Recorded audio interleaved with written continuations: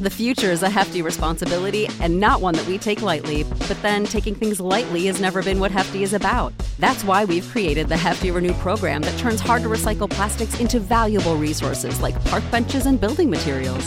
To participate, simply fill up an orange Hefty Renew bag with accepted items, tie it up, and drop it in with your regular recycling. That's it. It's that easy. It's time to rethink recycling with Renew. Particular valued resources may vary by geography. More info available at heftyrenew.com. You know how to book flights and hotels. All you're missing is a tool to plan the travel experiences you'll have once you arrive. That's why you need Viator. Book guided tours, activities, excursions, and more in one place to make your trip truly unforgettable. Viator has over 300,000 travel experiences to choose from. Everything from simple tours to extreme adventures and all the niche, interesting stuff in between. So you can plan something that everyone you're traveling with will enjoy. Real traveler reviews give the inside scoop from people who've already been on the experiences you're considering. So you can plan with confidence. Free cancellation helps you plan for the unexpected. And 24/7 customer support means you can travel worry-free. Download the Viator app now and use code Viator10 for 10% off your first booking in the app. Find travel experiences for you. Do more with Viator. Save big on brunch for mom, all in the Kroger app. Get half gallons of delicious Kroger milk for $1.29 each. Then get flavorful Tyson natural boneless chicken breasts for $2.49 a pound, all with your card and a digital coupon. Shop these deals at your local Kroger, less than 5 miles away. Or tap the screen now to download the Kroger app to save big today. Kroger, fresh for everyone. Prices and product availability subject to change. Restrictions apply. See site for details.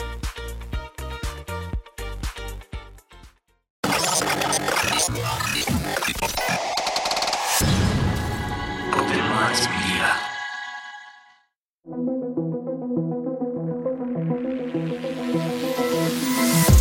The reality we live in can be a very strange place. Most of the time, fact being stranger than fiction. How will we ever start to understand this reality we live in unless we question everything? Join me and a guest as we unravel the mysteries of this reality, one topic at a time. This is Inquiries of Our Reality with Shane Jones.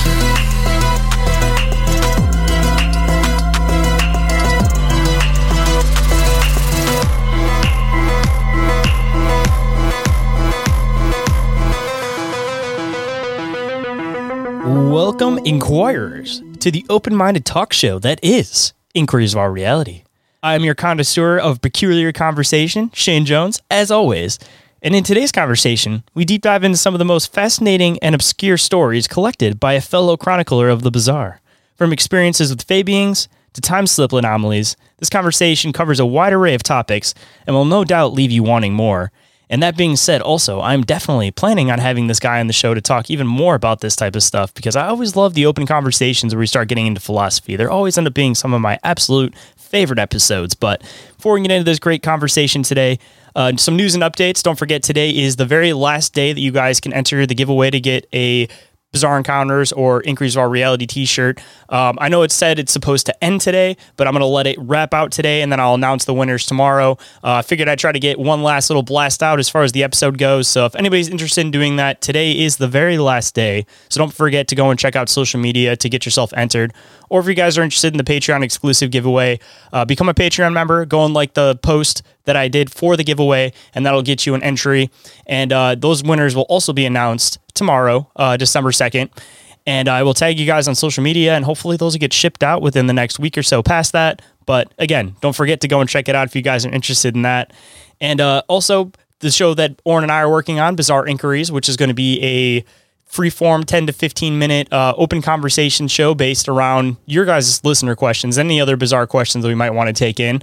It can be serious, it can be funny, it can be whatever. And if we find an interest in having a conversation about it, we will definitely discuss it. And of course, give you guys a shout out in the show for throwing in the question. So if anybody has any of that, don't forget to shoot me an email, or you guys can message me on social media. And moving into the front of house stuff. If you guys aren't already following the show on Instagram, Facebook, YouTube, TikTok, or Discord, highly recommend that you do. The Discord, as I'm always saying, is continuously growing. So if you guys want to pop in and have some awesome conversation with us, it would be awesome. And the only way that's going to continue to keep growing is with your guys' help, of course. And if anybody's interested in being a guest on the show, or having me on your show possibly, or you're interested in sponsoring the show in some way, shape, or form, definitely get a hold of me. You guys can do so through social media. Instagram is the one that I'm the most active on, but you guys can also email me at inquiriesofourrealitypodcast@outlook.com, or you guys can go with the link tree, fill the submission form, and that'll go directly to my email, of course. And if anybody has an encounter that they would like to report, be it a weird anomaly, UFO, extraterrestrial, cryptid, paranormal, anything like that, be it big, be it small, I would absolutely love to hear about it. And you guys can report those encounters to OMMEncounterReports@outlook.com, or you guys can go to the link tree, and there is a submission form for that also, which is about 3 tabs down. It says report an encounter. You can find that off of the Inquiries of Our Reality, Bizarre Encounters, and Open Minds Media link trees. And depending on what you guys want to do with the encounter, you could possibly be a guest on the show. You could be included in the books that I'm working on. Or if you guys just want to share the encounter in general and not have it go past me, I would still absolutely love to hear it.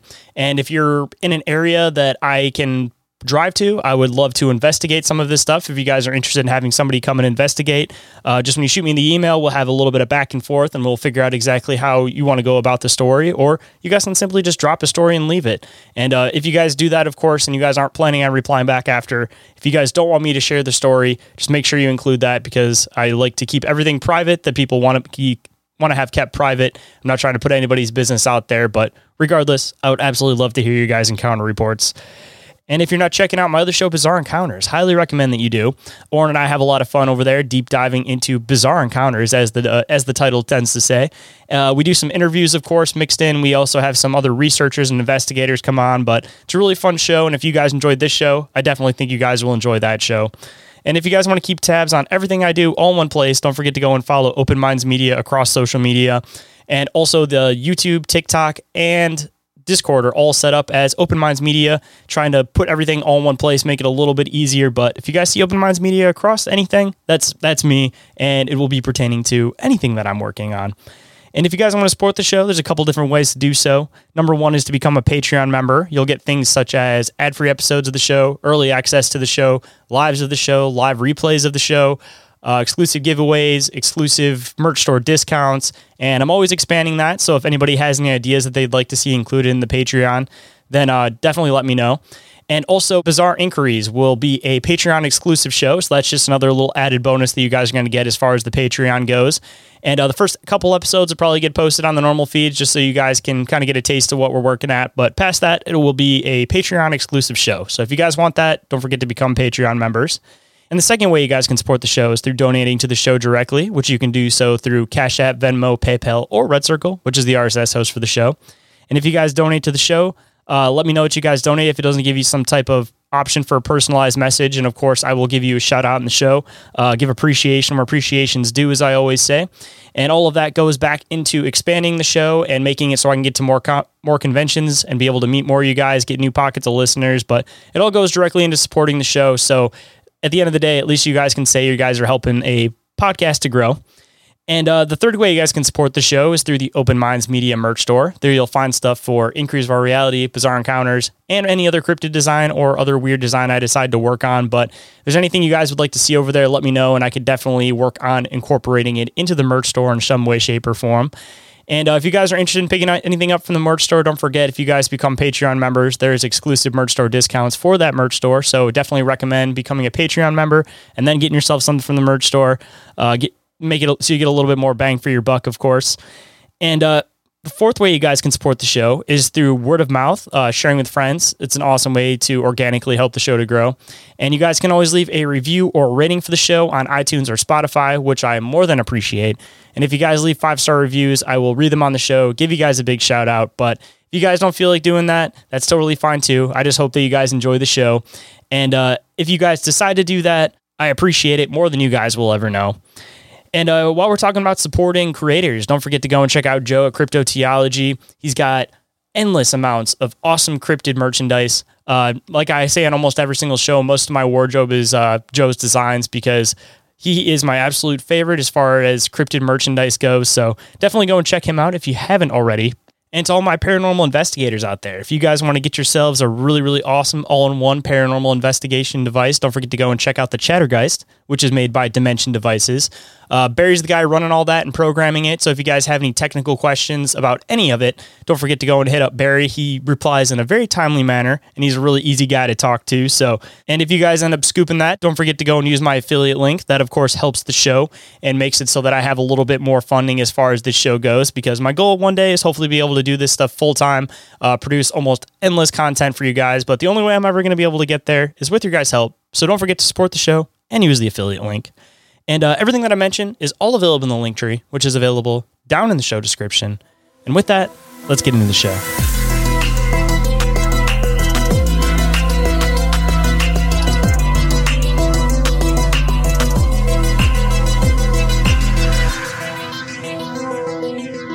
Please welcome to the show, author and researcher, John Olsen. How's it going today? It's great. Thanks so much for having me on. I appreciate the opportunity to come talk to you. Say, I heard you on a couple other shows. I think it was Into the Fray. That's right. I heard you on there, and I absolutely love the conversation. So I figured you'd be a really fun guy to have on the show and dive into some of your research and books. Oh, well, thank you. Yeah, it's great. I always enjoy speaking about the paranormal, and it's what I do, so it's fun. So I appreciate you wanting to come on and talk to me, like inviting me to come talk.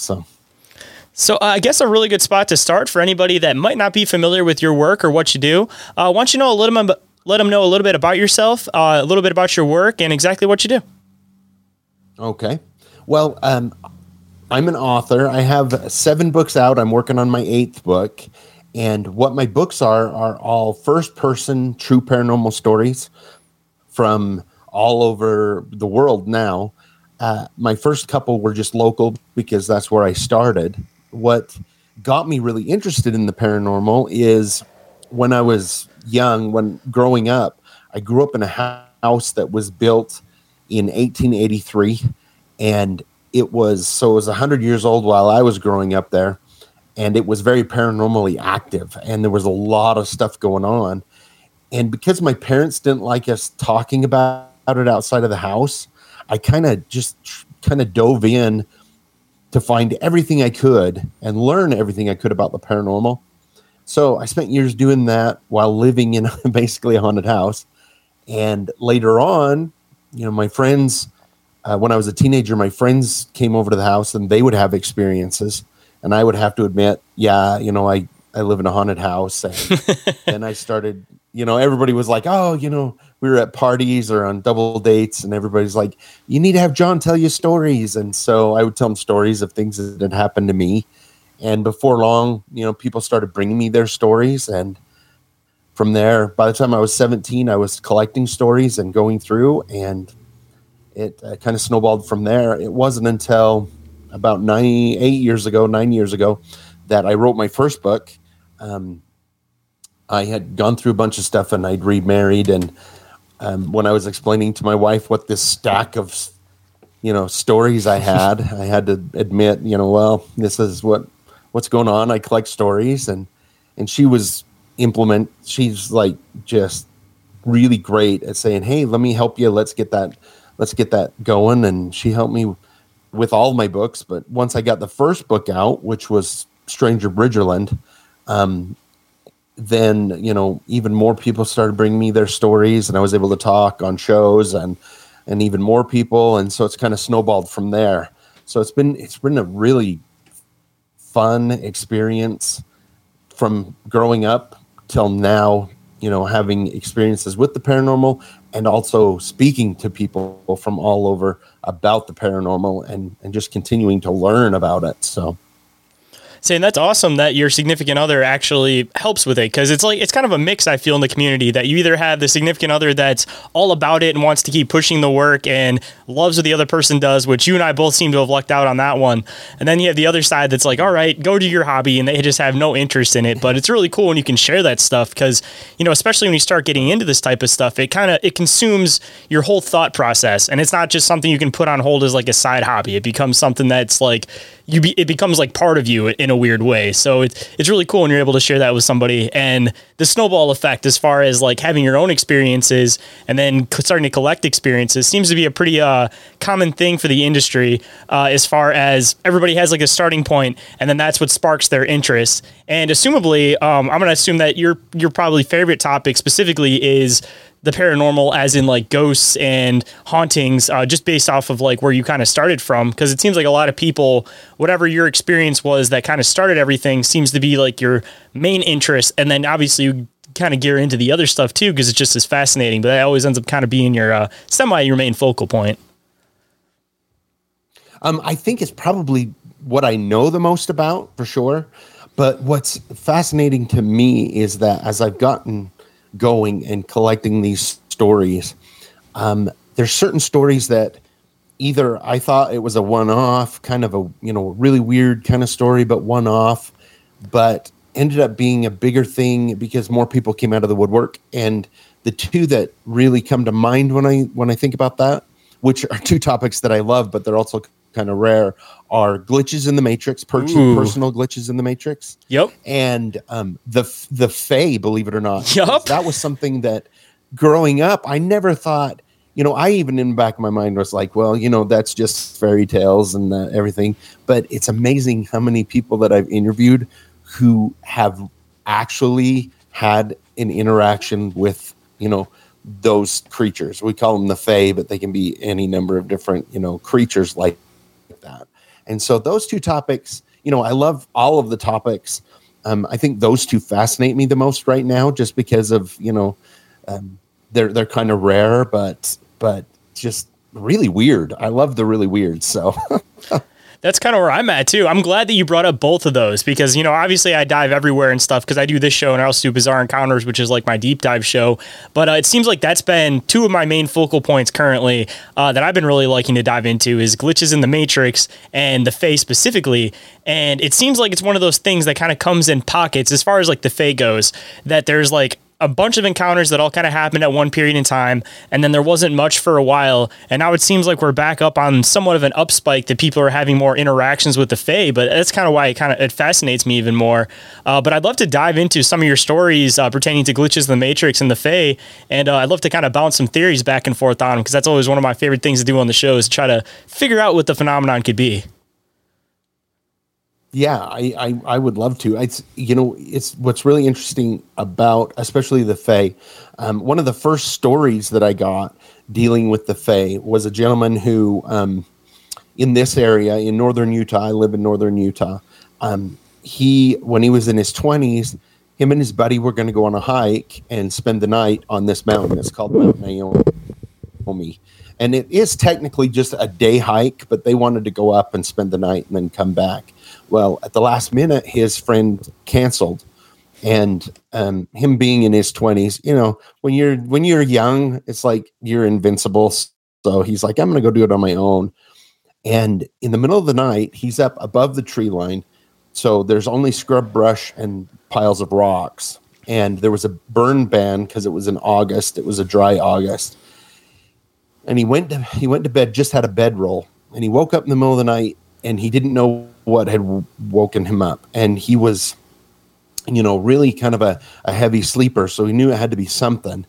And as he's sitting there, he gets hit in the chest with a rock about the size of a quarter. Not hard, just something tossed it at him.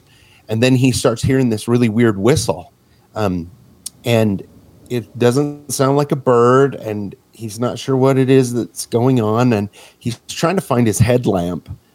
And he's looking for his headlamp, and he can't find it. And then all of a sudden he realizes that it's still on his head. He'd fallen asleep with it on his head. So he turned on his headlamp and he looked, and not too far from him is this pile of rocks. And sitting on the pile of rocks is this creature. And when he explained it to me, and later on I go through the notes and everything, it reminded me a lot of the goblins in Harry Potter with the pointed nose and, the teeth, and kind of old, like handmade clothes. But he said it had really big black eyes it was covering his face like this because he had his light on it. and he's kind of in shock, which anybody would be at this point.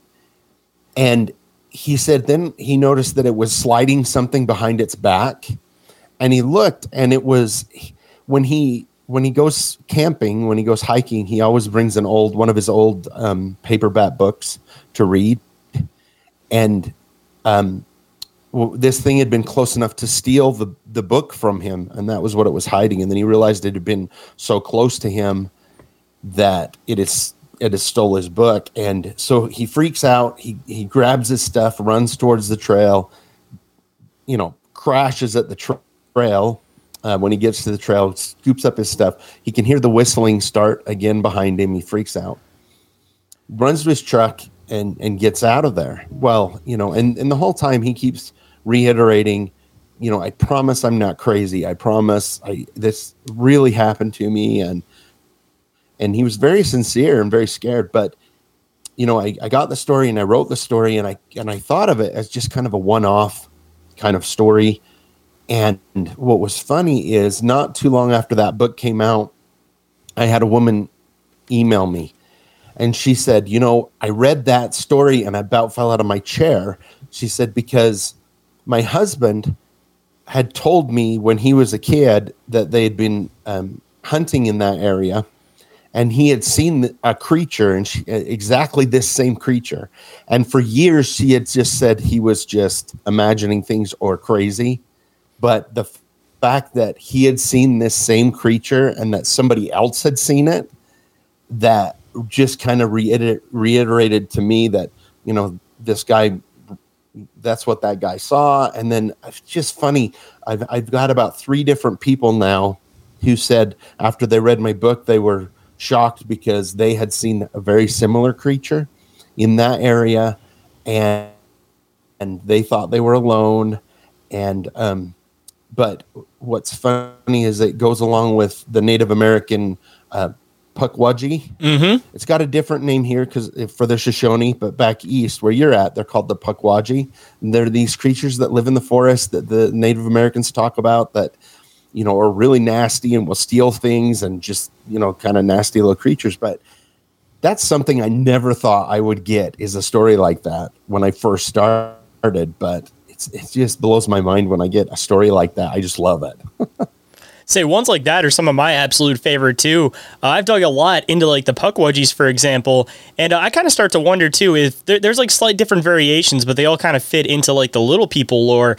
And I'm kind of curious if it's like different groups completely, but we kind of associate them as the same thing, because it seems like those ones look a little bit different than like the common depiction of the Pukwudgie. But a lot of these little people depictions are really hard to quite place your thumb on because they vary so much. So it makes me wonder again if it's there's multiple races of these little people that are existing, and people are experiencing different groups of them, and we've kind of started to associate them as like the same thing, or started to call them under the same name, but they might be different groups completely. And as far as like your research goes, just out of curiosity, I've talked to a lot of people with the Pukwudgies, and they say that they kind of have this like spiritual aspect to them, as far as like they'll communicate through like spirit boxes. They'll kind of like follow them around. People have claimed to have seen them like appear and disappear. What's kind of your view on them? Have you seen them, at least from your encounter stories, as being a little bit more physical, or are they just as like spiritual and have just as many of the weird abilities as the ones over on the east side of the country? Well, what's kind of strange about the whole thing is if you can get the Native Americans talk to you, because they're all of this stuff is very sacred to them, but their explanation for the Pukwudgie and for Bigfoot and for all of these, when you say, are they a physical creature or are they a spiritual creature? And they're like, yes. Yes, it's both to them. You know what I mean? It can be physical, but yet it's also a spiritual creature. And so, yeah, I kind of go along with that in the fact that at times they can be a physical creature, but able to meld into that forest spirit kind of a thing, from what I understand when I talk to some people. And so it's very hard to explain to people that how some people believe it's both a spiritual creature and yet a physical creature at times as well. And so, and I kind of look at it that way too, because if they were a physical creature that had houses and stuff like that, for as many people as there are that go in the mountains, especially like that go hunting and they're looking for something and they don't find anything like that, and yet they can be there at another time. And it's the same kind of thing with Sasquatch as well, where, a lot of times it seems like a physical creature and then it can seem to disappear like a spiritual creature. So, and along the lines too of kind of how you were talking about, are they, they're different and across the country but a little bit the same. One thing that I found that's just blows my mind, and I kind of dove into this after I started getting these stories, how many people around the world who were completely separated from each other, like the people in Northern Europe, the Native Americans, people in Africa, and in the East and Middle East, who were all separated and really didn't have a lot of communication with each other, but they all seem to have stories about very similar creatures with different names and just a little bit different attitudes sometimes on them. But it's amazing how many are very similar. Like you have the Duende in South America, in Mexico and South America, which I've gotten several stories about them. And their story is very similar to some of the house elves or gnomes that people in Northern Europe talk about living in their house or on the land, and how they're connected to them, and both and also going all the way out to the Philippines, which have a very similar creature as well, where people who live on farms would actually, leave offerings out to them so that they wouldn't bother them or that they would help them. And I'm rambling a little bit, but my point is there's got to be something to it. If everybody around the world had very similar stories about very similar creatures in their folklore and history way back, even before there was written history. Oh, no, I completely agree. You weren't rambling at all, by the way. I enjoy hearing people's opinions on these types of things. And at least as far as like little people go in general, I often kind of wonder if there's something that kind of mixes with like the time slip concept that we're kind of talking about and starting to touch base on, as far as if you only see them at certain times, and the reason why there's usually time loss involved if you end up going with them and then coming back, like you'll end up being fast forwarded in the future, is maybe because they are living in a different parallel dimension, and there's these random time slips that happen that they pass through and that we sometimes pass through when people go into the Fey world, and if there's like a connection between that. And even same with like the Sasquatch concept too. I've been kind of theorizing and wondering lately too if a lot of the reason why people will see them and then they'll just vanish and disappear is because of theoretical time slips also, and if possibly sometimes they get stuck over here, and that's where the breeding populations come from, and that's why some of these creatures seem more physical and some seem a little bit more spiritual, is because maybe in some instances the timeline corrects itself and the being goes back to where they're supposed to be from, be it if humans in the Fey world coming back to this world. But then there's other times when the slip doesn't correct itself, and now they're stuck in that other parallel dimension, and once they're stuck, then other ones get stuck. It becomes like a breeding population of these things, and then that's where you get the mix between like the physical version of them and the non-physical, is kind of depending on what side of the time slip they're falling on. And I mean, even if they are theoretically physically here, as far as like the Fae goes, I've heard like different folklore stories about them almost having like protection spells, so to speak, over like their particular area in the woods, where people get like a really, really uncomfortable feeling when they start getting close to it and they won't know why, so they'll just turn back. But they have these different types of like deterrents, or even getting into just the whole idea of possibly like changing people's perceptions and like the whole psychic Sasquatch concept.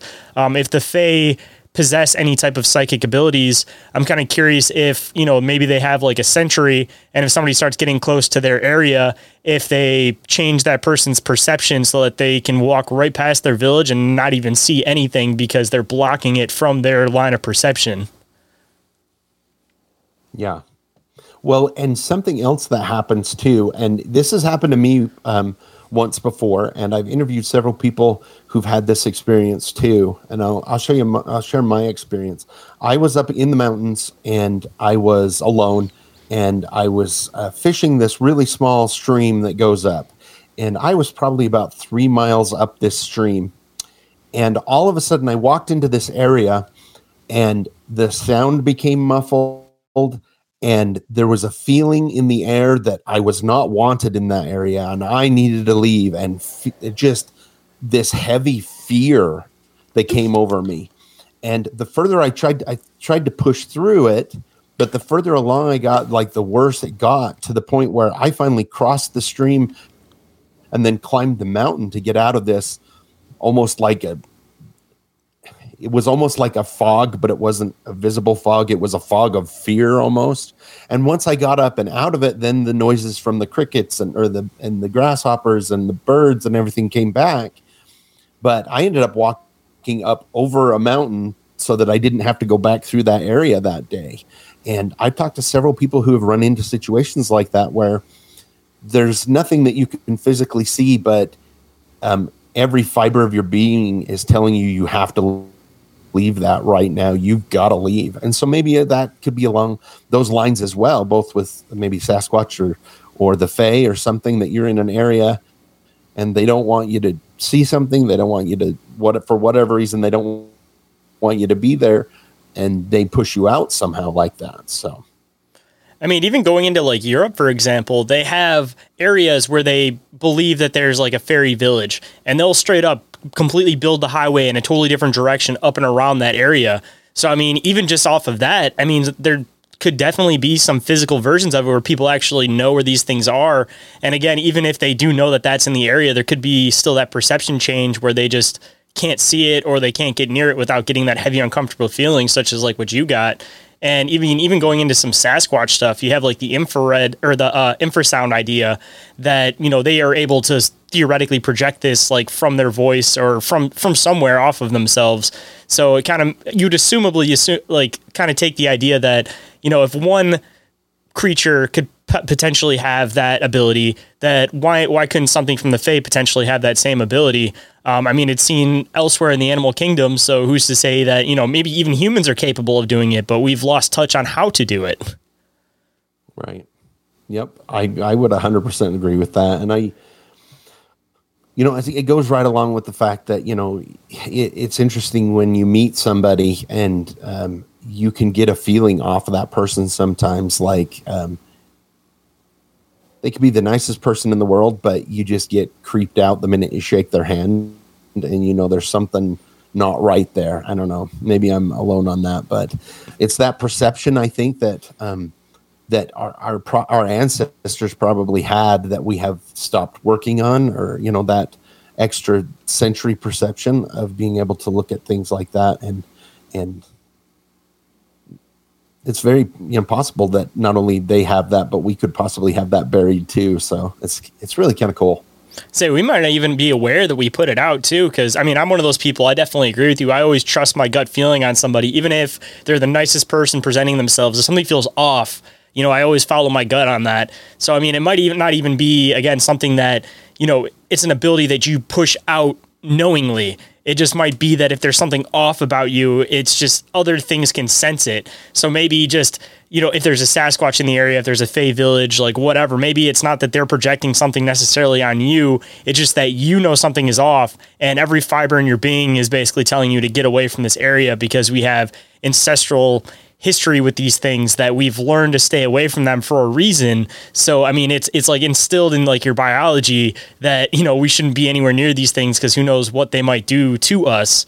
And I mean, even with like the Sasquatch, for example, I mean, that could also kind of depend on race, I guess you could say, because at least like my grandma was Cherokee, and she used to tell me stories about how the Sasquatch would they basically said they were done dealing with the natives after they started trading with the white man. So they had kind of like an understanding between the natives and Sasquatch. So there might not be as much of that instilled fear there. But as far as like white people go, for example, not having that back history with these creatures or beings, you know, we could have that instilled fear that it pushes us away from it. And that's something biological for us that a lot of natives might not actually have, just because they do have a good history with them.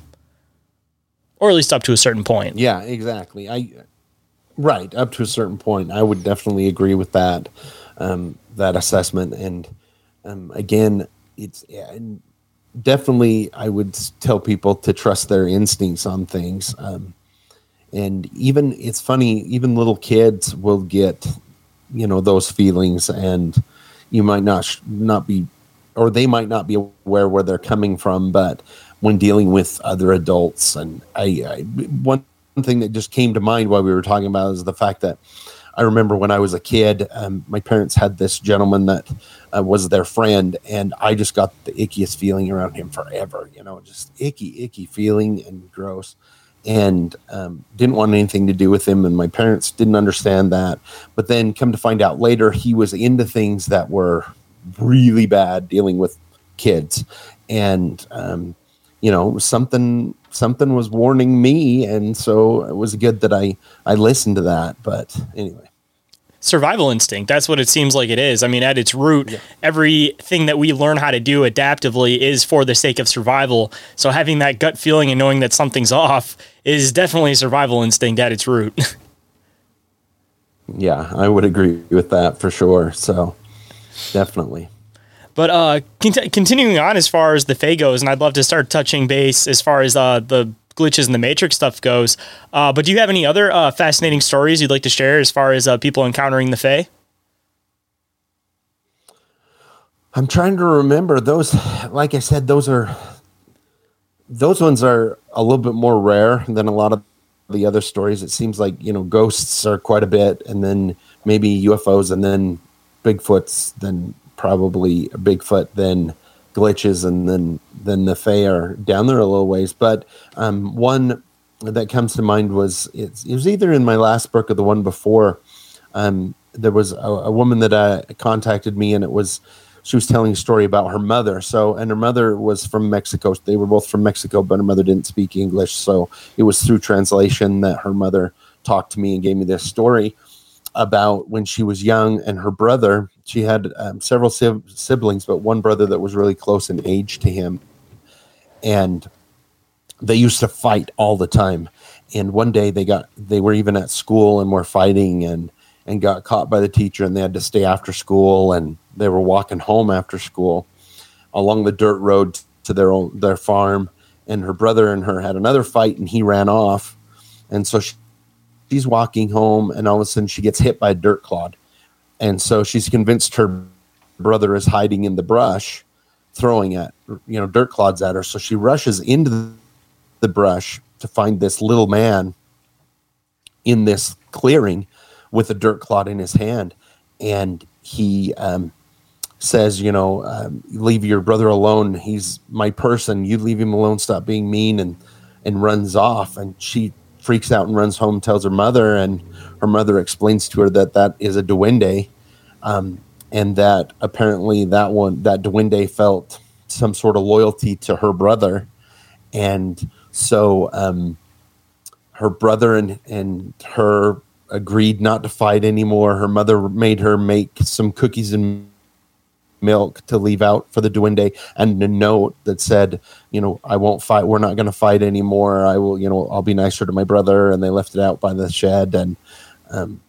And so it was interesting to learn that kind of custom and culture, but she was really shocked about it. He was a little guy, black hair and beard, and kind of, handmade clothes. And apparently he was very attached to her brother. And so she remembers it very vividly when she was little, this happening. So that one I thought was pretty cool too, especially the fact that, her parents explained to her what in their culture is a duende, and how they can attach to somebody or a place, and, to be respectful. And it was just kind of a cool story.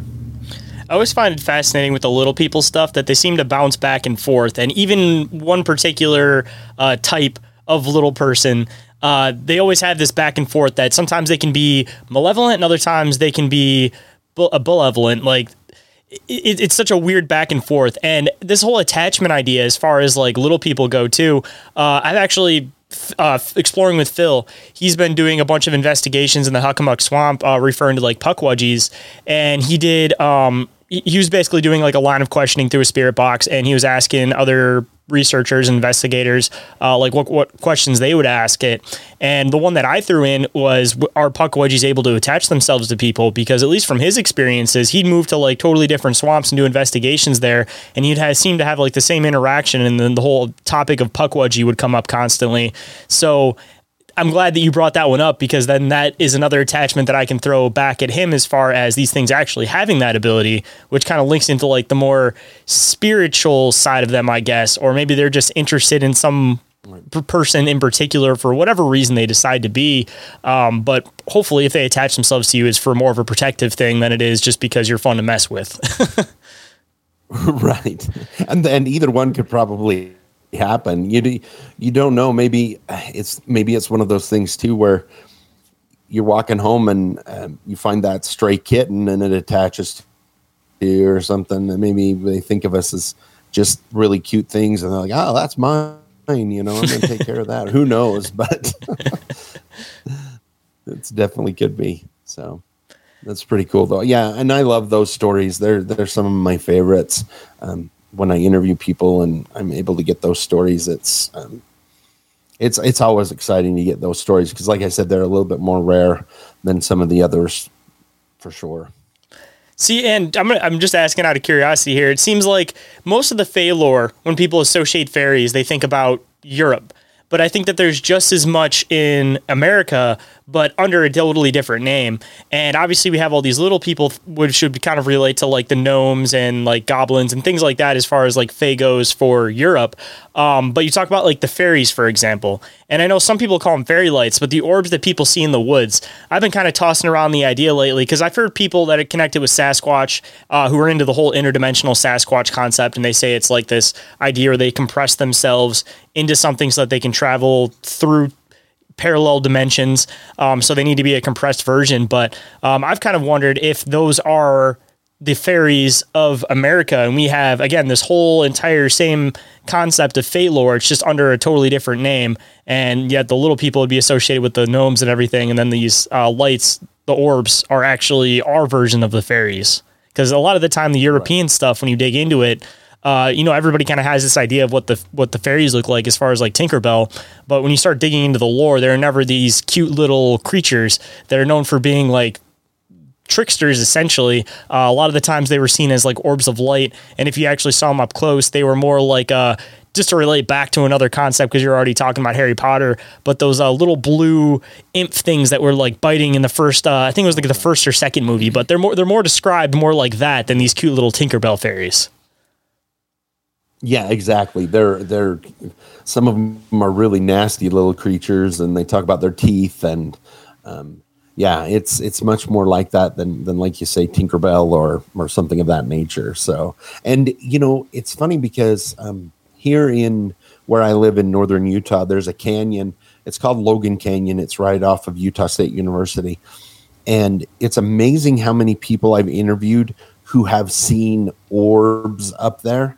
And I'm not talking about just like little orbs either. Some of them are the size of basketballs, that bright glowing orbs that go through the trees. And even a gentleman that I interviewed who I put so many stories. I don't remember which books or what these are in, but he was fishing along the river in the rain and saw this huge orb that looked like lightning. And I would have even thought it was a ball lightning, but it seemed to have an intelligence to it. And when it recognized him, it came towards him, and then ended up just shooting off straight into the air. But there's an awful lot of large orb lights that are found in that canyon, and so it makes you wonder, if it is attached to Sasquatch, or if it's attached to the Fae or ghosts, or a combination of all of those things. It's hard to tell, but it's definitely something that's very prevalent there. Say, it seems like it's one of those things that pops up in almost every one of these weird phenomenon type topics. So, I mean, I'm kind of wondering if maybe that is the means, kind of like people kind of theorize with Sasquatch, to be able to travel to different worlds, is that you have to compress yourself into something. So then everything, be it sometimes aliens, if they're coming interdimensionally, like the interdimensional type aliens, Sasquatch, the Fae, even the paranormal, because assumably they probably have some other parallel dimension in which they kind of reside in. But again, I wonder if that's like more so the travel means to get from one to the other, and that's why the phenomenon is associated with almost all these topics, is because that is the linking thing about how you travel in between. And assumably these things are all coming from different dimensions, but again, there has to be some form of compressing in order to get through these different areas, and almost like leaving your physical self in your physical reality and then moving your spiritual self into these other realities. And then that's where you also get the half physical, half non-physical concept from. Right. So I have a story, and it goes right along with all of this, with, time compression and things like this. And I was contacted by this lady, and she grew up in southern Idaho in a small town, and they didn't have a lot of money at all. And when she was around, I'm trying to remember, I think it was around 12 years old. It was her birthday in June or July, and she really wanted a puppy, but she didn't think her parents would get it because they didn't have a lot of money. And they got her this puppy, and it was a mutt kind of thing, but it was very distinct. It had, it was black with white, with patches on it, and on its chest it had a white heart kind of thing on it. And she was so excited, and she bought it a collar, and she taught it some tricks. And I don't remember what the name of the dog is. I apologize. It's right at the tip of my tongue. But anyway, one of the things they did in August every year as a family was go cut down firewood, because at wintertime, that's how they supplemented, because they couldn't always afford gas for the furnace. So she went with her family, and they were cutting wood, and she took the dog with her. And sometime during the morning, the dog disappeared. And she looked everywhere for that dog and couldn't find it. And the family looked for the dog. And she even convinced her dad on that was on Saturday, on Sunday, to go up with her and look for the dog. And it was gone. And she was really heartbroken.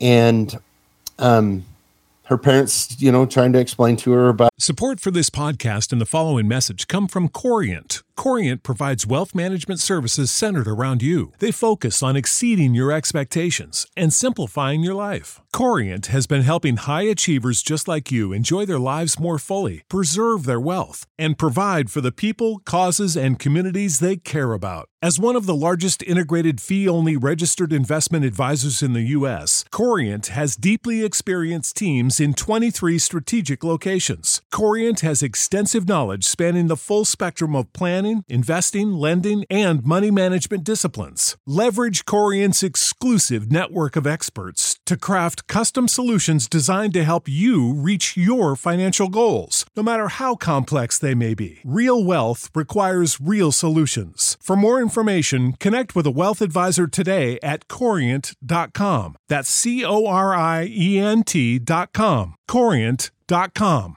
The future is a hefty responsibility and not one that we take lightly, but then taking things lightly has never been what Hefty is about. That's why we've created the Hefty Renew program that turns hard-to-recycle plastics into valuable resources like park benches and building materials. To participate, simply fill up an orange Hefty Renew bag with accepted items, tie it up, and drop it in with your regular recycling. That's it. It's that easy. It's time to rethink recycling with Renew. Particular valued resources may vary by geography. More info available at heftyrenew.com. You know how to book flights and hotels. All you're missing is a tool to plan the travel experiences you'll have once you arrive. That's why you need Viator. Book guided tours, activities, excursions, and more in one place to make your trip truly unforgettable. Viator has over 300,000 travel experiences to choose from. Everything from simple tours to extreme adventures and all the niche, interesting stuff in between. So you can plan something that everyone you're traveling with will enjoy. Real traveler reviews give the inside scoop from people who've already been on the experiences you're considering. So you can plan with confidence. Free cancellation helps you plan for the unexpected. And 24/7 customer support means you can travel worry-free. Download the Viator app now and use code Viator10 for 10% off your first booking in the app. Find travel experiences for you. Do more with Viator. Save big on brunch for mom, all in the Kroger app. Get half gallons of delicious Kroger milk for $1.29 each. Then get flavorful Tyson natural boneless chicken breasts for $2.49 a pound, all with your card and a digital coupon. Shop these deals at your local Kroger, less than 5 miles away. Or tap the screen now to download the Kroger app to save big today. Kroger, fresh for everyone. Prices and product availability subject to change. Restrictions apply. See site for details. Out, the woods and animals and coyotes, and sometimes things happen. And, jump forward till she is 16 years old, and she's gotten out of having to get wood with the family because of, all of this. But they finally say, no, you got to go with me. And her dad grabbed her and said, you got to go with me and your brother to get wood. And so they were up, and they happened to be in the same area where she had lost her dog. And she was sitting there, and her brother and dad were falling a couple dead trees, and she was waiting for her turn to go out and knock off the branches and help haul things. And all of a sudden she looked up the road, and here comes this dog. And it runs up to her, and it's a little black and white dog with a white heart. And she looks at the collar, and she had gotten a personalized collar because she saved her money up with the name of the dog. And it looks just like her dog. And she asks it to do the couple tricks of sit and dance and whatever, and it does it. And she just scoops the dog up crying, I found my dog. And her dad comes up, and he's like, what are you doing? And she's like, I found my dog, he's back. And the dad's like, that can't be your dog, that was 4 years ago. And she's like, nope, he's back. And so they went back home, and she showed her mom, and her mom's like, that's really weird. She says, let's take it down to the vet on Monday and just have it looked over. And so, but her mom tells her, don't say anything to the vet about what you think this dog is. And they take it to the vet, and the vet looks it over, and the vet's like, well, yeah, you've got about, a really healthy 5-month-old dog, and she should grow a little bit more, but not much more. And she swears to today, I think it was back in the 70s or 80s, I believe, when she was that age. And she swears up and down that was her dog. It had the same new collar, the same markings. It knew its name. It did the tricks, but it had somehow disappeared and reappeared 4 or 5 years later. And she found it in the same area. And she says it grew up, had a litter of puppies, and then I got it fixed, and it lived to be about 13 years old and passed away. But she goes, I know it was the same dog. Nobody's going to convince me that was not the same dog. And they were up in the middle of nowhere. So it wasn't like somebody followed them or something to release a dog that had the same markings. But I often wonder if that dog didn't wander into something and then wander back out and end up in the same spot, all these years later. It's really strange. And she's a very normal person. She doesn't even have any other paranormal experiences in her life, but she says, I don't know what happened, but that was my dog that I lost, and 4 years later found, and it had not aged at all. So that's a really strange story for you. One of those really, really out there ones that I've been able to collect. But, listening to her, I found her very believable in her story. So, say stuff like that is some of the most fascinating stuff that I come across, because there's like a whole scientific component to that. Because how often do people set something down and then it just disappears? Then all of a sudden, a couple years later, it just pops back up out of nowhere. And I mean, I've even heard a couple weird stories about somebody where they like lost a grape or something, and then all of a sudden 6 months later, there was just a fresh grape sitting on the table, and they're like, I haven't had grapes here in a couple of weeks. This doesn't even make any sense.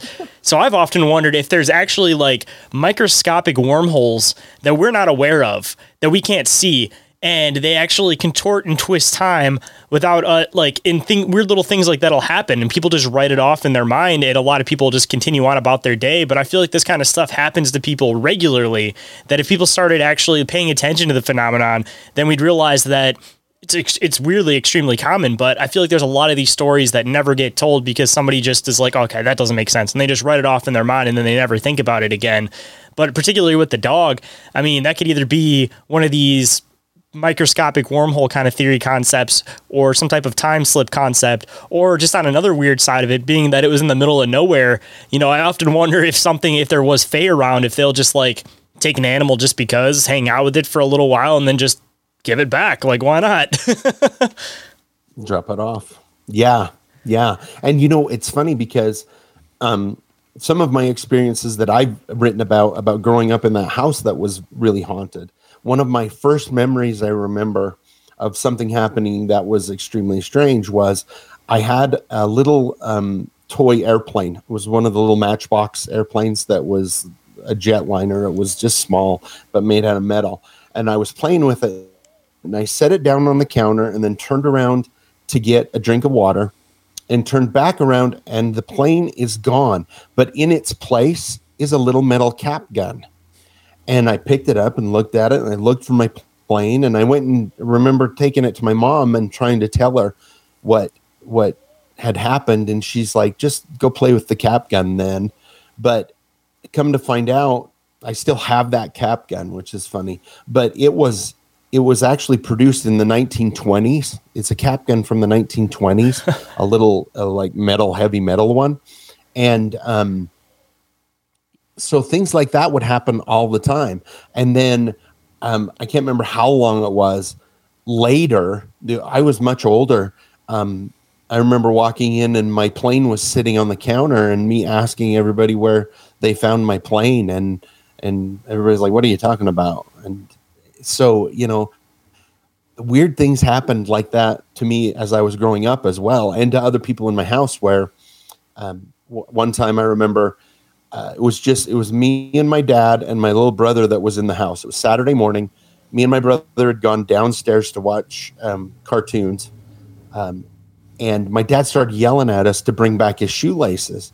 And we're looking at each other because we'd been in the basement all morning, and he had gotten a new pair of boots, and he had got the laces out and turned around to get the scissors to cut the laces free, and the laces were gone. He looked all over, yelled at us to bring them back. We didn't take them. And when he finally gave up and went outside on our picnic table on the front porch, they were laying on the picnic table outside, which was really strange too, how they got there. Who knows? But things like that happened quite a bit in this house when I was growing up. So I wonder how many people grow up with paranormal experiences and associate them with something that's a little bit more ghostly, when it could actually just be a matter of maybe they live in like a weird spot where there's just time slips that happen, or like, again, these microscopic wormholes. But I mean, you have a little bit of both sides as far as like your story goes, that your plane disappeared and came back, which was the one thing we were talking about, where a timeline will possibly correct itself. And then you have the stuff where it gets left over, which would be like the cap gun, for example. So I'm curious if there was somebody living in that house back in the 1920s that lost their cap gun and it disappeared. And maybe they were like, oh, okay, cool, a plane. And they played with that for a while, and then that disappeared. And that a lot of the paranormal experiences that you were having at this house was actually just time slips of different times with people.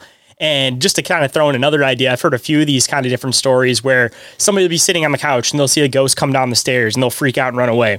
And then later on in life, they'll be coming down the stairs and they'll see a ghost sitting on the couch and they'll freak out and run away. And it's like this double-sided thing where from both perspectives, you're seeing a ghost, but then you realize later on when you put two and two together that you're almost seeing like a time slip of yourself, but because you're not seeing it fully manifested, it looks more ghostly, so then you associate it with a ghostly experience. But I mean, I don't know if you've ever had encounters like that, but I think that there was definitely what I call a residual haunt, that, you know, there was residual things and then there was interactive things, but those residual things, like the footsteps up and down the stairs and the heavy boot steps up and down the stairs, could definitely be something like that, where you're hearing I mean, I know it sounds weird, but maybe you're hearing through time where somebody is walking up those stairs, but you're hearing it from back then. So that could be an explanation on some of the residual things that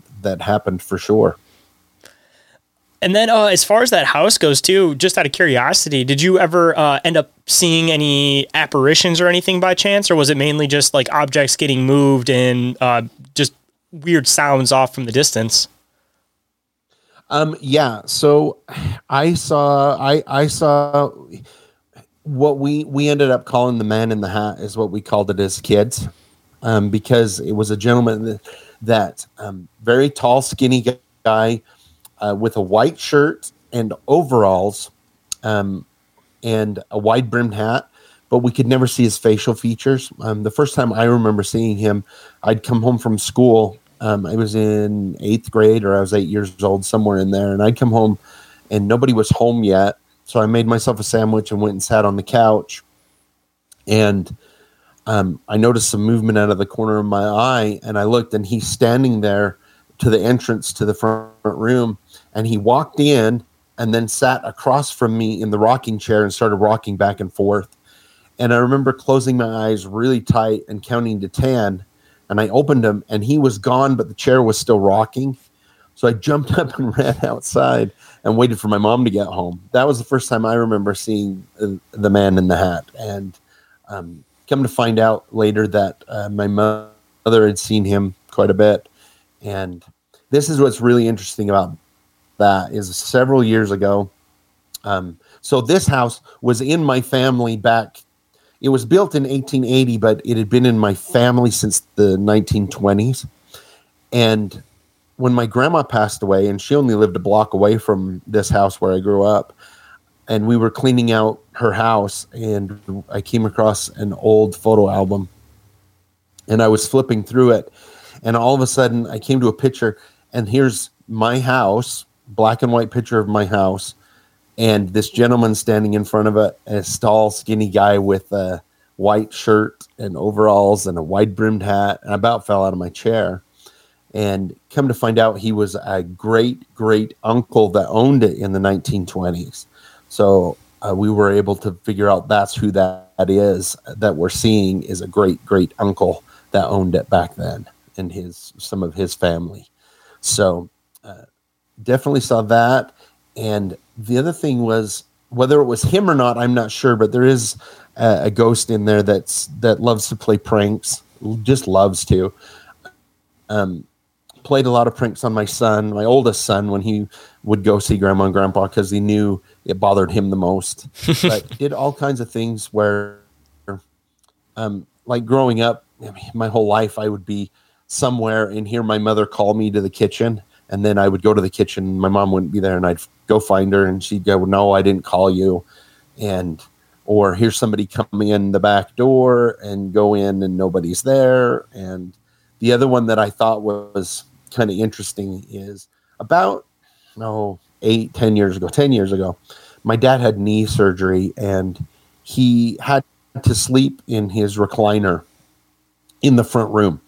And he, on multiple occasions, he said that he would almost be asleep, and somebody would do the 2 fingers in the mouth cattle whistle really loud in his ear, and he would jump. And then he would hear laughter and somebody running off into the kitchen and then down into the basement. And him and my mother were the only ones there at the time. But so there was all kinds of things that went on in that house when I was growing up. Just out of curiosity, did the person end up actually passing away in the house that you're talking about that wore the hat, or do you think it's more of just like something that was left over because of that person spending so much time or enjoying that house so much? I believe he did pass away in the house or close to it there. He was living there when he did. I honestly, my belief is that the spirits are there, that the spirits that are there, because I know there's got to be, more than one, of course.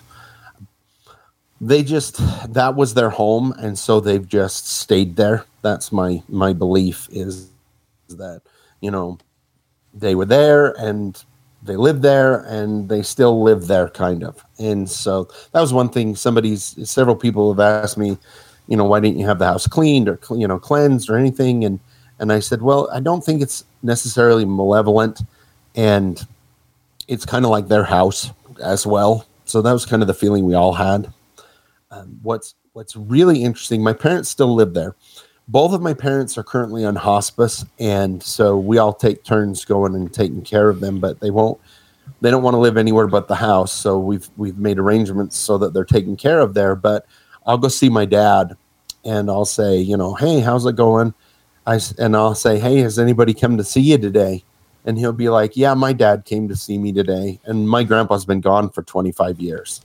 And I'll go, yeah, well, Grandpa passed away. And he goes, I know, he still comes and sees me every once in a while. So, and that's got me into the whole thing with people on hospice and how they somehow are able to see loved ones, and loved ones come to see them. And it's really kind of a fascinating thing, but especially in that house, because he'll talk about people that he saw that he doesn't know who they are, but they walked by and said hi to him in the house. And apparently there's a dog that he had as a kid that comes through every once in a while and says hi. And so it's weird for sure, but it's fascinating and cool at the same time. But what do you do? I mean, if there's theoretically like warps in reality around where that house is at, I mean, it could definitely explain some of the stuff that disappears, reappears, but then it could also partly explain a lot of the paranormal stuff as far as like them being able to pass through that particular spot easier, on top of the fact that if people are in hospice, that they seem to be like antennas, because these things that can come from other realities seem to like know when people can and can't see them, so they kind of like take the opportunity. So I wonder if it's kind of like a mix, that they have like a signal going out to family members that are like, hey, what's up? This is an easy spot to get through, so how you doing? And then you have the random passerbys that are like, okay, well, yeah, this is an easy spot. Hey, what's up? You guys can see me? How's it going today? Yeah. I think you're right. I would definitely go along with that. That would make a lot of sense. So it's growing up, there was a lot of things going on, and even to today, there are things going on. I've experienced things, like I said, all the way up till now, like at the house. So, and it's like I said, still my parents still live there, and it's been in the family for a long time. So it's one thing that I did notice though, is I've had a lot of people or close friends that have asked in the past if they could do an investigation. And if my parents were gone on vacation, I said, yeah, sure, come over. And for some reason, whatever's in that house does not want to perform for anybody. They'll get a few things here or there, but it's almost like they're like, yeah, we're not going to perform for you or something. And which I think is kind of fascinating too, that they're like, no, so they get very few things. And then every once in a while, they'll get something kind of crazy that'll happen. And I've gotten a few EVPs there, and a few things that I go out with, especially around Halloween, I'll get invited to go with a lot of groups. I don't go out ghost hunting. That's, necessarily my thing, but I'll go out with groups when I'm invited. But I've done a few things at the house and gotten some voices and some interesting things on my own. But say, as far as the house goes too, I feel like it's one of those things that if they're not angry spirits or angry beings, that they'll kind of just sit back and be quiet when people try to investigate them and not try to like show themselves like that. It seems like it's mainly like the angry ones that are doing it. And it's not so much that they're trying to perform, but rather that they're trying to like scare people away from the area. And I mean, that's kind of something I've always wondered as far as paranormal investigations go in general, or paranormal investigations, is that if too many people go to an area, if the phenomenon will stop happening because they realize that either one, they're not going to scare people away, or if it's not an angry spirit, they're just like, no, I'm not trying to perform for you. So like a lot of these like paranormal trips kind of like throw me off, because I feel like they're not, again, just going to perform for fun. Like the more people that investigate the area, the more the area is just going to become less active. Yeah. Well, and there is several groups that I talk to and I feel comfortable with, because they've helped me in the position I'm in. I've had a lot of people come to me with problems in their house, and so I needed some groups that I trusted to maybe go in and help them maybe do an investigation. But the ones that I know and that do it, I almost said religiously, but you know what I mean. Anyway, they do it all the time. They often talk about them needing to go to a place 3 or 4 times before they start getting something, because oftentimes, like you said, the ghosts or whatever that's there, if they don't trust, they're like, somebody's strange here. Why would we talk to you? Why would we do anything? They almost have to start trusting the investigators, and that sometimes takes a long time.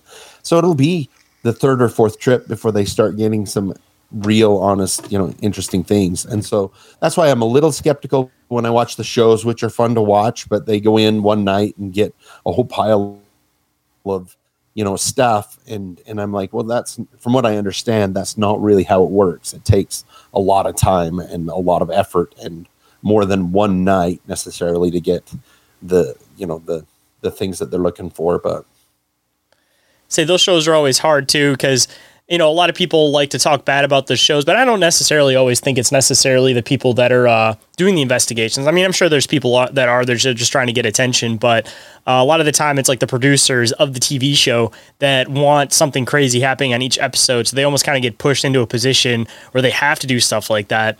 But it takes away from like the real research, because like you just said, you have to go like a couple times before you really start getting anything. So they have a lot of investigators that'll want to get it. Well, starter investigators that'll want to get into it, and they'll see these TV shows where crazy stuff's happening all the time, and they'll go to locations and they'll have nothing that happens, and then they'll give up on it too quick without realizing the practice that you see on TV is a lot different than the actual practice of doing it. The stuff on TV is meant to be theatrical. It's not intended to be true investigation and research. Right, exactly. And, it's just like if you watch a cop show on TV, they solve the crime in an hour, when it takes much longer than that to solve a crime. So it's kind of the same thing. They have to shrink it down to a bite size, because honestly, I don't know. I can't remember if you've ever been on an investigation or not, but it's the middle of the night, and sometimes you have 3 or 4 hours before you don't really hear much or anything. And, it's not, I don't want to say it's boring, but it's a lot more boring than what you see on TV. So, yeah, I've been on endless investigations where nothing happens at all. And then you go on another one and it might just be something small. Like you'll hear like a voice off in the distance, you'll see something move. And it's like those ones make it all worth it when you actually get to see it yourself in person. Right. But most investigators, you're not seeing all this crazy stuff on TV. It's just little simple things. Then that's what keeps you on searching to learn more about it and to actually start to understand the phenomenon. And I always go back to this idea that, I feel like there's multiple realities that are existing over the same reality. And that could explain almost all the phenomenon. It kind of depends on which one you're clocked into more at the time. Maybe there's a paranormal reality that's existing over us, and there's one where like the Sasquatch comes from, and there's one where the extraterrestrials come from, and it all just kind of depends on which way your perception or consciousness is shifted at the time. Depends on which one you kind of tune into, where you start having little slight images of their world, which could literally be our world, just different variations of it with different life on it. Yeah, exactly. I would definitely agree with that. It's the more you're kind of open to it, and the more you don't judge, but kind of view things for how it kind of is, it really can open up your ideas and your perception. One thing that, because I interview so many people, I never judge anybody, even if it's something in the back of my mind, I might be like, wow, this is one of the craziest stories I've ever heard, but I would never judge somebody for it, because you just never know. And it's interesting. Not long ago, I think the summertime, I was contacted by a lady, and she was telling me her story. And it was about when she was a little girl, and whenever her dad got violent, this lady would come in and help her hide and sit with her. And and she never knew who the lady was or where she came from, and she's telling me all of this story and everything, and then she stopped in the middle and she's crying, and she goes, and I'm like, I'm like, do you need to take a break? And she's like, no, she's like she was quiet, and then she's like, do you believe what I'm saying? And I'm like, well, yeah, I believe your story that you're telling me. And she's like, I've never told anybody that. I've told very few people this story, and the people that I do call me crazy. And she was just overwhelmed that somebody would actually listen to her story and not judge her. And that itself was overwhelming to her. So part of my deal as being an investigator is just not judging and listening, because, I think people feel comfortable coming to me as well, because I've had some experiences of my own as well. So it's and that goes all the way along with when you're helping somebody with a paranormal investigation, or you're looking for something, or, being open to it, and a lot more of the world will open up to you, is what I was trying to get at. Oh yeah, definitely. And I mean, I feel like half the battle too, as far as like taking in encounter stories, is you have to learn psychology, at least a little bit, as far as, a story can sound completely just off the wall, out there. I'm trying not to use the word crazy by any means, because I don't want that bad connotation as far as people's encounter stories go. But if you read that person and their hints on like what they're trying to lay down, like how they're physically like presenting themselves, I feel like that goes a long way, because then you can hear just the most out there story and know somebody's completely telling the truth by them getting upset by it, possibly, or them or having trouble bringing up certain parts, or again, just having somebody actually believe them to the point where they're starting to visually upset by it. Like that shows the validity to a lot of these experiences. And, at least a lot of people who listen to podcasts, you don't necessarily start to pick that up when you're listening to people's stories. But I mean, I feel like it's a really important thing to be able to do, because then you can kind of deter it. And no matter what, even if you believe in it or not, of course, you don't want to make anybody feel bad. So you just sit back and you listen no matter what.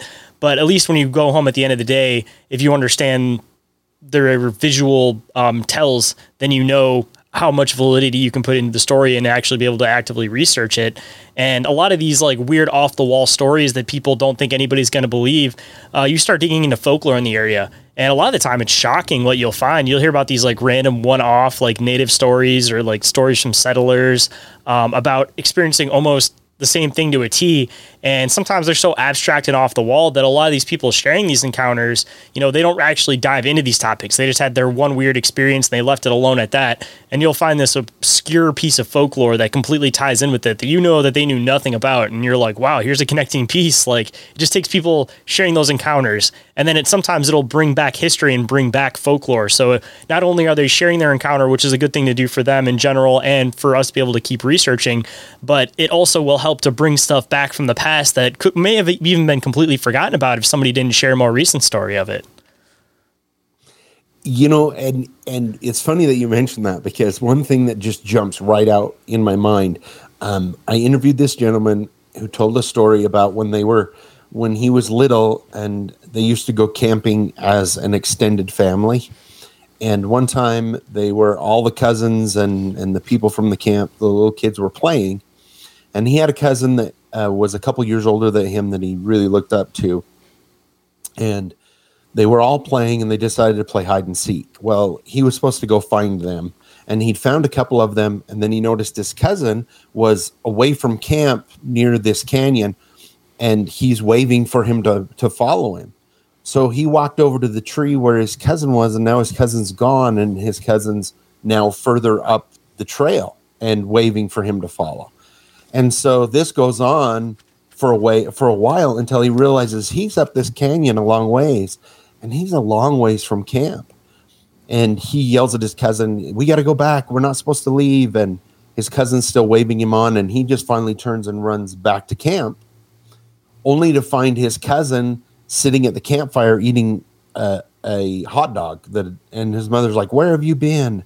And he's like, "Well, I was following him up the canyon." And he looks, and his mother's like, "He was hiding under the trailer while you were looking for him. He's been here the whole time." And I entitled it "Not My Cousin." And again, I thought this was kind of just a one-off, kind of creepy, cool story. And when I published that in one of my books, it was like somebody turned on a faucet with the number of people that came to me and had that very same experience, where either a cousin or a family member that they looked up to when they were kids, something mimicked them to try and draw them into either the forest or abandoned buildings or away from other people. And their whole thing thought it happened to them, but they thought they were alone. And then they read that story, and they were like, and which was funny because even in that same area up in that canyon, I ended up with 2 people who had the same experience in the general area there. And then so that got me into looking into the research and everything. And in Alaska, there's a tribe that has a creature that they talk about specifically that does that very thing. It mimics family members to draw you off into the forest and do whatever it's going to do to you. And so, like you said, just like that, one story led to another, led to folklore and a history of this creature that actually does it. And so it's when something like that connects for me, I love it because it validates everybody else who had that story. And then now it's connected to a history and a folklore that I didn't even know about. So yeah, those neither ones, did anybody else. those ones are always the absolute best. And at least as far as that goes, I know a lot of people associate those types of experiences, some with Sasquatch, some with the Fae. But I feel like it's something a lot more evil than that, because assumably the reason for it isn't necessarily just for fun to mess with somebody. Because like I said, most things I feel are adaptive through survival and through some form of survival. And when it comes to things like that, I kind of get the alpha or the apex predator idea from it, that it's almost like the anglerfish kind of concept, that it kind of dangles something right here and gets you to run towards it. And that's the best way for it to be able to ambush you, is when you completely come out to its territory and it doesn't actually have to try to hide anywhere to necessarily ambush you. You'll come right into its lap, and then it can get you from there. So assumably anything that it can do this type of thing would use whatever it's trying to lure as some sort of food. I don't see them just doing it for fun necessarily. So again, I always kind of associate it with something dark, and I know most people associate it with the Fae or Sasquatch, but I've always felt like it was something beyond that, and that's just the thing that most people reason it to be. Yeah, I would agree with that. Whatever its ideal is or whatever it wants to do, it is definitely nefarious for sure. And the fact that there's so many people that have experienced it and not followed to the final trap, I guess you did say, makes me think and wonder how many people throughout time have not stopped. They've gone that too far, and now they're, what happened to them kind of a deal. So it's scary for sure, especially when I think about all the time as a kid I spent as a teenager alone in the mountains fishing and hiking, and I'm like, I don't think I would do that now for sure. After everything I've learned, I'm not going up there alone. So And there's a lot of people that go missing in general. I mean, most people associate it with like missing 411 cases, because obviously there's like the weird little clues that are left, like the shoes and folded clothes. But just on average, there's so many people that go missing every single day that don't really get reported. They just get added onto a database, and that's about the end of it. So it makes you wonder, like, how many people could go missing from phenomenon like this, and kind of digging into partly like the vampire kind of concept about there being something that's close to a human, but it's a apex predator of humans.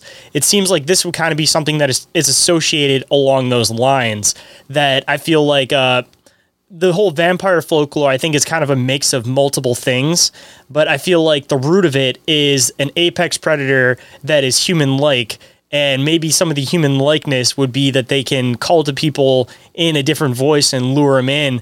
And again, maybe there's a lot of these creatures around, these beings around, and people just don't notice it because everything just kind of gets blended in with missing people. And if no parts are ever found, then it's always going to stay a missing person. It's not going to be considered a murder case at that point. So it just kind of gets lost in time because maybe there isn't anything left over by the time this thing's done with it. Yeah. Yeah. And there's areas like something that's always kind of got me thinking, and I've tried to do some research into it because it just smells bad to me. There's a section in Idaho not too far from me where it's probably about 50 miles square, where an absurd a number of teenage kids disappear, like just disappear. And this isn't in the wilderness. This is just all kinds of kids. And some of them you can attribute to runaway, and some you can attribute to this and that and the other. But there's a lot of them you just makes no sense. And it's just such an absurd number of kids that go missing. It just makes me wonder what in the crap is going on in that area. And I think there's clumps of those areas all over the country. And like you say, a lot of times, especially if it's the teenagers, they'll just kind of be like, oh, it's a runaway thing, or, you know, and they, like you say, they get thrown into a pile. And it just seems like some of it it's just something really evil involved with there. It's just, there's nothing more than I can tell you than other than the fact that there's an absurd amount of them that go missing. And just my feeling about it, there's something wrong there. There's something rotten in Denmark, as the old saying would go. Something's not right. But yeah, so it just makes you wonder for sure what's going on with all those missing people. Saying it's double-sided as far as the missing people go, because there could theoretically be actual, quote, monsters out there, but there is also the other side of human monsters as far as just trafficking in general goes. Again, if no trace is ever found, it's always marked as a missing person. And if these people are getting trafficked, you know, they're getting held up somewhere where nobody is going to see them again. They're never going to see the light of day. So these mixing person cases are mixed between people that are just getting abducted and trafficked, and the other side of it, that there could literally be creatures that are not leaving a trace of them after. But both ways, just two different variations of monsters, all the same. Right. Yeah. And I'm a big fan of David Paulides' books. I've read all of them. And one that stands out in my mind, and this was down in, I believe it was in Georgia, 4 gentlemen that were walking along the road, and the guy and it's just fields and stuff on this side and the road, and their car had broken down or something, and the 4 of them were in a line, and they called out to ask the guy in the back a question, and he's gone. And they go back, and all the searchers found was the change in his pocket, almost as if he'd been picked up and dumped the change in his wallet out of his pocket, and he was gone. And he was literally behind his friends. There's absolutely no explanation for that. There's just so many weird things like that just, it makes you scratch your head and wonder what in the heck is going on. Not to make any type of like accusations towards what could have theoretically happened, but I mean, even beyond him getting theoretically lifted upside down, I mean, that could go into obviously the extraterrestrial concept of it. But again, going back into the apex predator concept, you know, if something pops out of the woods, theoretically like covers his mouth and then drags him off, you know, the loose remnants in his pocket could have easily been dumped. And you see this kind of stuff in horror movies all the time. I mean, there might be a root of truth to that there are these things that are able to just follow behind a group and just basically pick people off from the back one by one.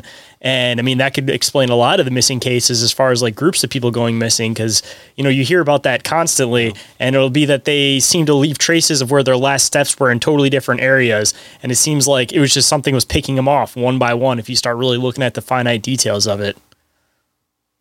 Yeah. And I interviewed a gentleman for one of my stories, and he actually drove me up to this area in his Jeep. He'd gone for a ride. He goes for a ride a lot in the mountains in his Jeep, and he went up there, and he was just sitting having some lunch in this in the trees, and it's kind of darker right along there. But he said all of a sudden something ran down the path and in front of his Jeep and then into the trees and disappeared. And I said, well, what do you mean something? And he goes, it was on 2 feet. And he goes, and he was having a hard time explaining what he saw. And then he was finally like, well, have you ever seen that movie Predator, when it's cloaked and it's just kind of a shady, you know, kind of like glistening And I said, yeah. And he said, it looked just like that. And it ran down the path right in front of my Jeep, down over, and then disappeared. He said it was really tall and it was just shimmery like the Predator from Predator. And so, and he was very sincere, this guy. And when he was telling the story, like you're talking about, he was transported right back there and was feeling that fear again. And so, there's some weird things going on out there. And that I thought was really strange because it even looked like the Predator when it ran past him, whatever it was. So, See, I had Lon Strickler on not too long ago, and this came up in conversation with him too. And he said at one point he talked to the writers of Predator and asked them like where they got that concept from. And he said they're very like dodgy and shady about it. Like, oh, I don't know.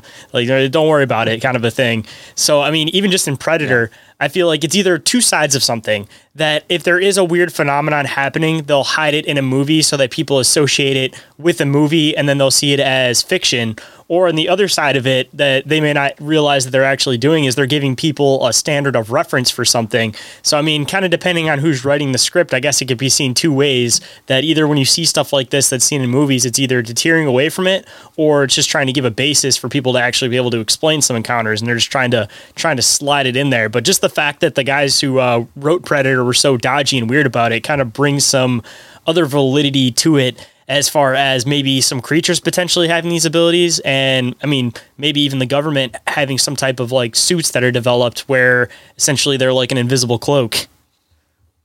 Yeah. It is. It's kind of weird the way that sometimes art mimics life and life mimics art. And like you say, whether it's on purpose or whether it was on accident, who knows? That's funny.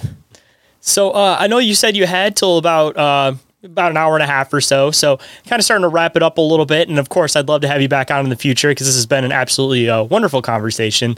But as far as before we start wrapping everything up, I always like to do words of wisdom from the guests to the listeners. So if there was any words of wisdom that you could bestow on the listeners, what might it be?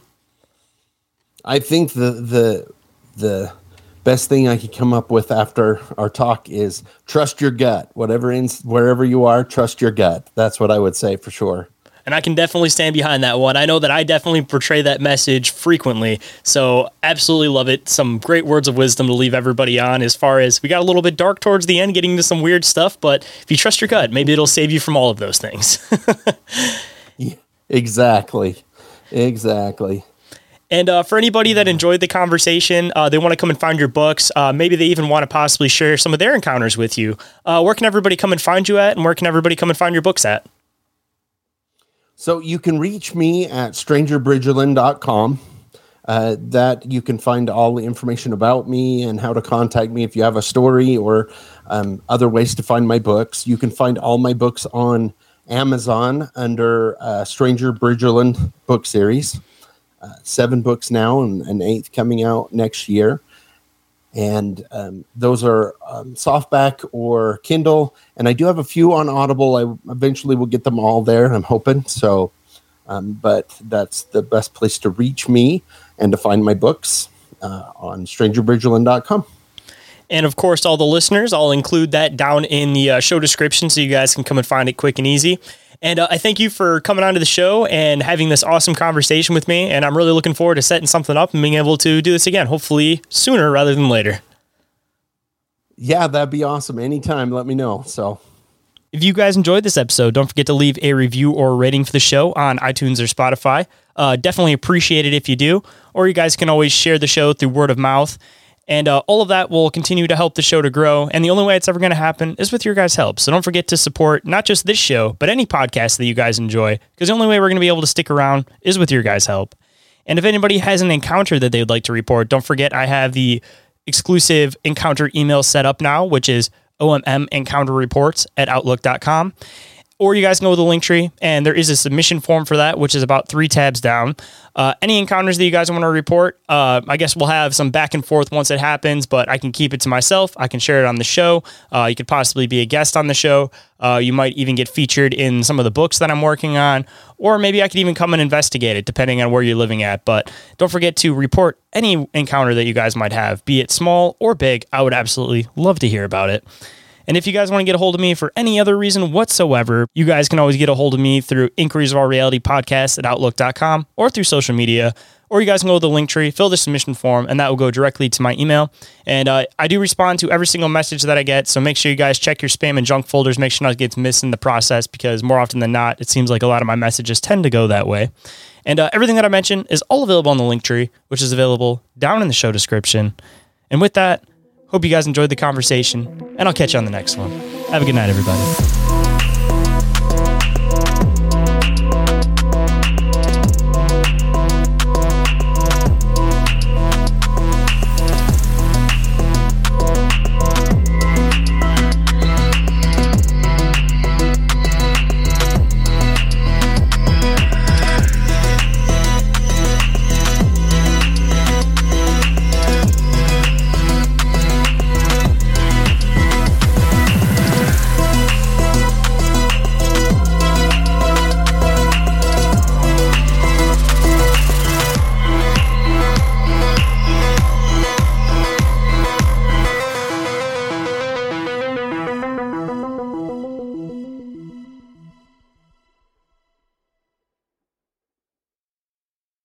Save big on brunch for mom, all in the Kroger app.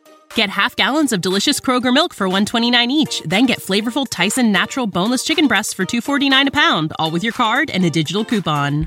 Shop these deals at your local Kroger, less than 5 miles away. Or tap the screen now to download the Kroger app to save big today. Kroger, fresh for everyone.